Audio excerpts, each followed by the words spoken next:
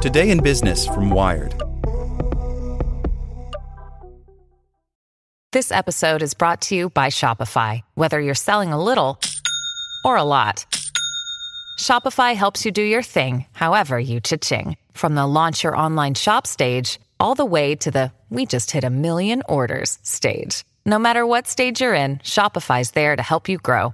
Sign up for a $1 per month trial period at shopify.com/special offer, all lowercase. That's shopify.com/special offer. Sick of being upsold at gyms? My guy, you're currently a base member. For $90 more, I can upgrade you to our Shred membership. For $130 more, you'll be a Swole member. And for just $300 more, you'll reach Sweat Platinum. At Planet Fitness, you'll get energy without the upsell. Never pushy, always free fitness training and equipment for every workout. It's fitness that fits your budget. Join Planet Fitness for just $1 down and $10 a month. Cancel anytime. Deal ends Friday, May 10th. See Home Club for details. Today in Business from Wired. Russians need VPNs. The Kremlin hates them. VPNs are divided between trying to help Russians stay connected to the global web and steering clear of Putin's messy politics. By Morgan Meeker. Since the start of war in Ukraine on February 24th, Russian authorities have tried to turn their country's internet into an island, severing its ties with the global internet. Almost 400 news websites, 138 finance sites, 93 anti-war sites, and 3 social media platforms have been blocked, according to top10vpn.com. As the number of blocked sites grew, huge numbers of Russians turned to VPN companies, which connect users in one country's censored internet to a server in another country where there are less restrictions, as bridges out of Moscow's shrinking internet. After Russia invaded Ukraine, VPN companies say the number of Russian users has spiked. The VPN company Windscribe told Wired that almost 1 million people from Russia had signed up since the war started, 20 times the usual rate. Another provider called Siphon said its number of daily active users in Russia jumped to more than 1.1 million immediately after Instagram was blocked, before settling at 650,000. But VPN companies have not escaped Russian censorship. The internet regulator Roskomnadzor is reacting very nervously to the rapid growth of the VPN market, says Mikhail Klimarev, executive director of the Internet Protection Society, a Russian digital rights group. Roskomnadzor made more than 12,800 requests for Google to remove URLs under the country's 2017 VPN law between March 13th and March 25th, according to the Lumen database, an archive that documents legal requests for the removal of online content. The database does not detail what the URLs are, and Google did not reply to Wired's request for comment. Life is getting more complicated for VPN companies that cater to Russian users. Around 20 VPN services have already been blocked in the country, and the authorities have plans to block more, according to politician Alexander Kainstein, chairman of the Russian Committee on Information Policy, Information Technologies, and Communication in the Duma, the country's main legislative body. VPNs get blocked daily. It's not an easy task, but it gets done, he said on March 15th in a live broadcast on the VK social media platform.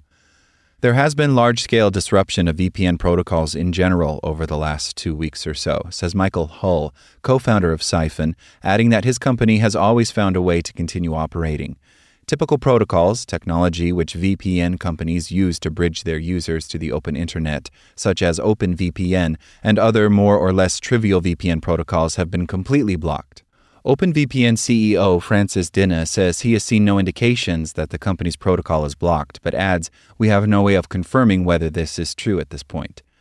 Not only are VPN companies struggling with increased attention from the authorities, but sanctions mean Russian users are struggling to pay for their services.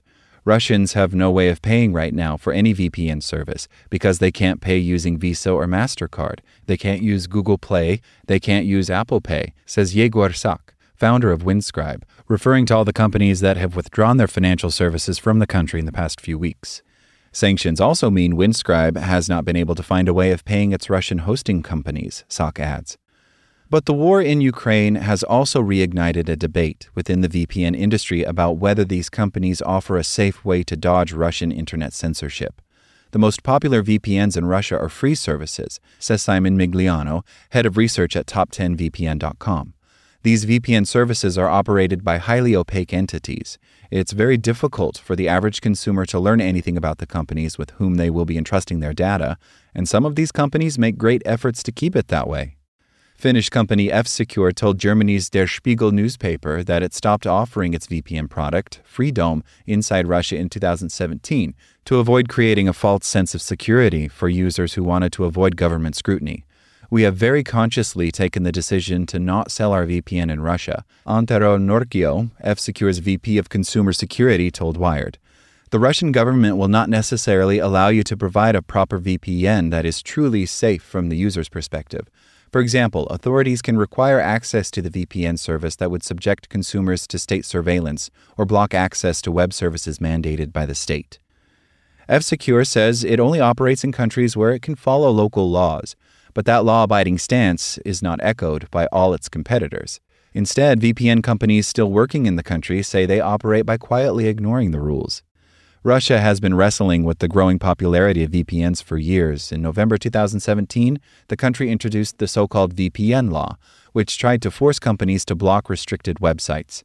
VPNs are required to prevent users from accessing any URL listed in Roskomnadzor's unified registry of blocked websites, which now includes Facebook and the BBC, according to Harold Lee, vice president of ExpressVPN, who says his company does not comply. F-Secure was one company that got spooked, halting sales of its VPN products 1 month before the law went into effect. For foreign companies that did not pull out, the VPN law was a boost. They became the anti-regime alternative because they could afford to skip the rules. They had no local staff that would face the consequences. None of the most prominent services at present are Russian, says Migliano. Instead, the market now features international companies based in countries like the Seychelles and the British Virgin Islands that are happy to dodge the country's laws to maintain access for Russian users. Some Russian companies that tried to comply with the law ended up closing, says Klimarev of the Internet Protection Society. No one was buying these services. Now the group advises Russian users only to buy VPN services from foreign companies.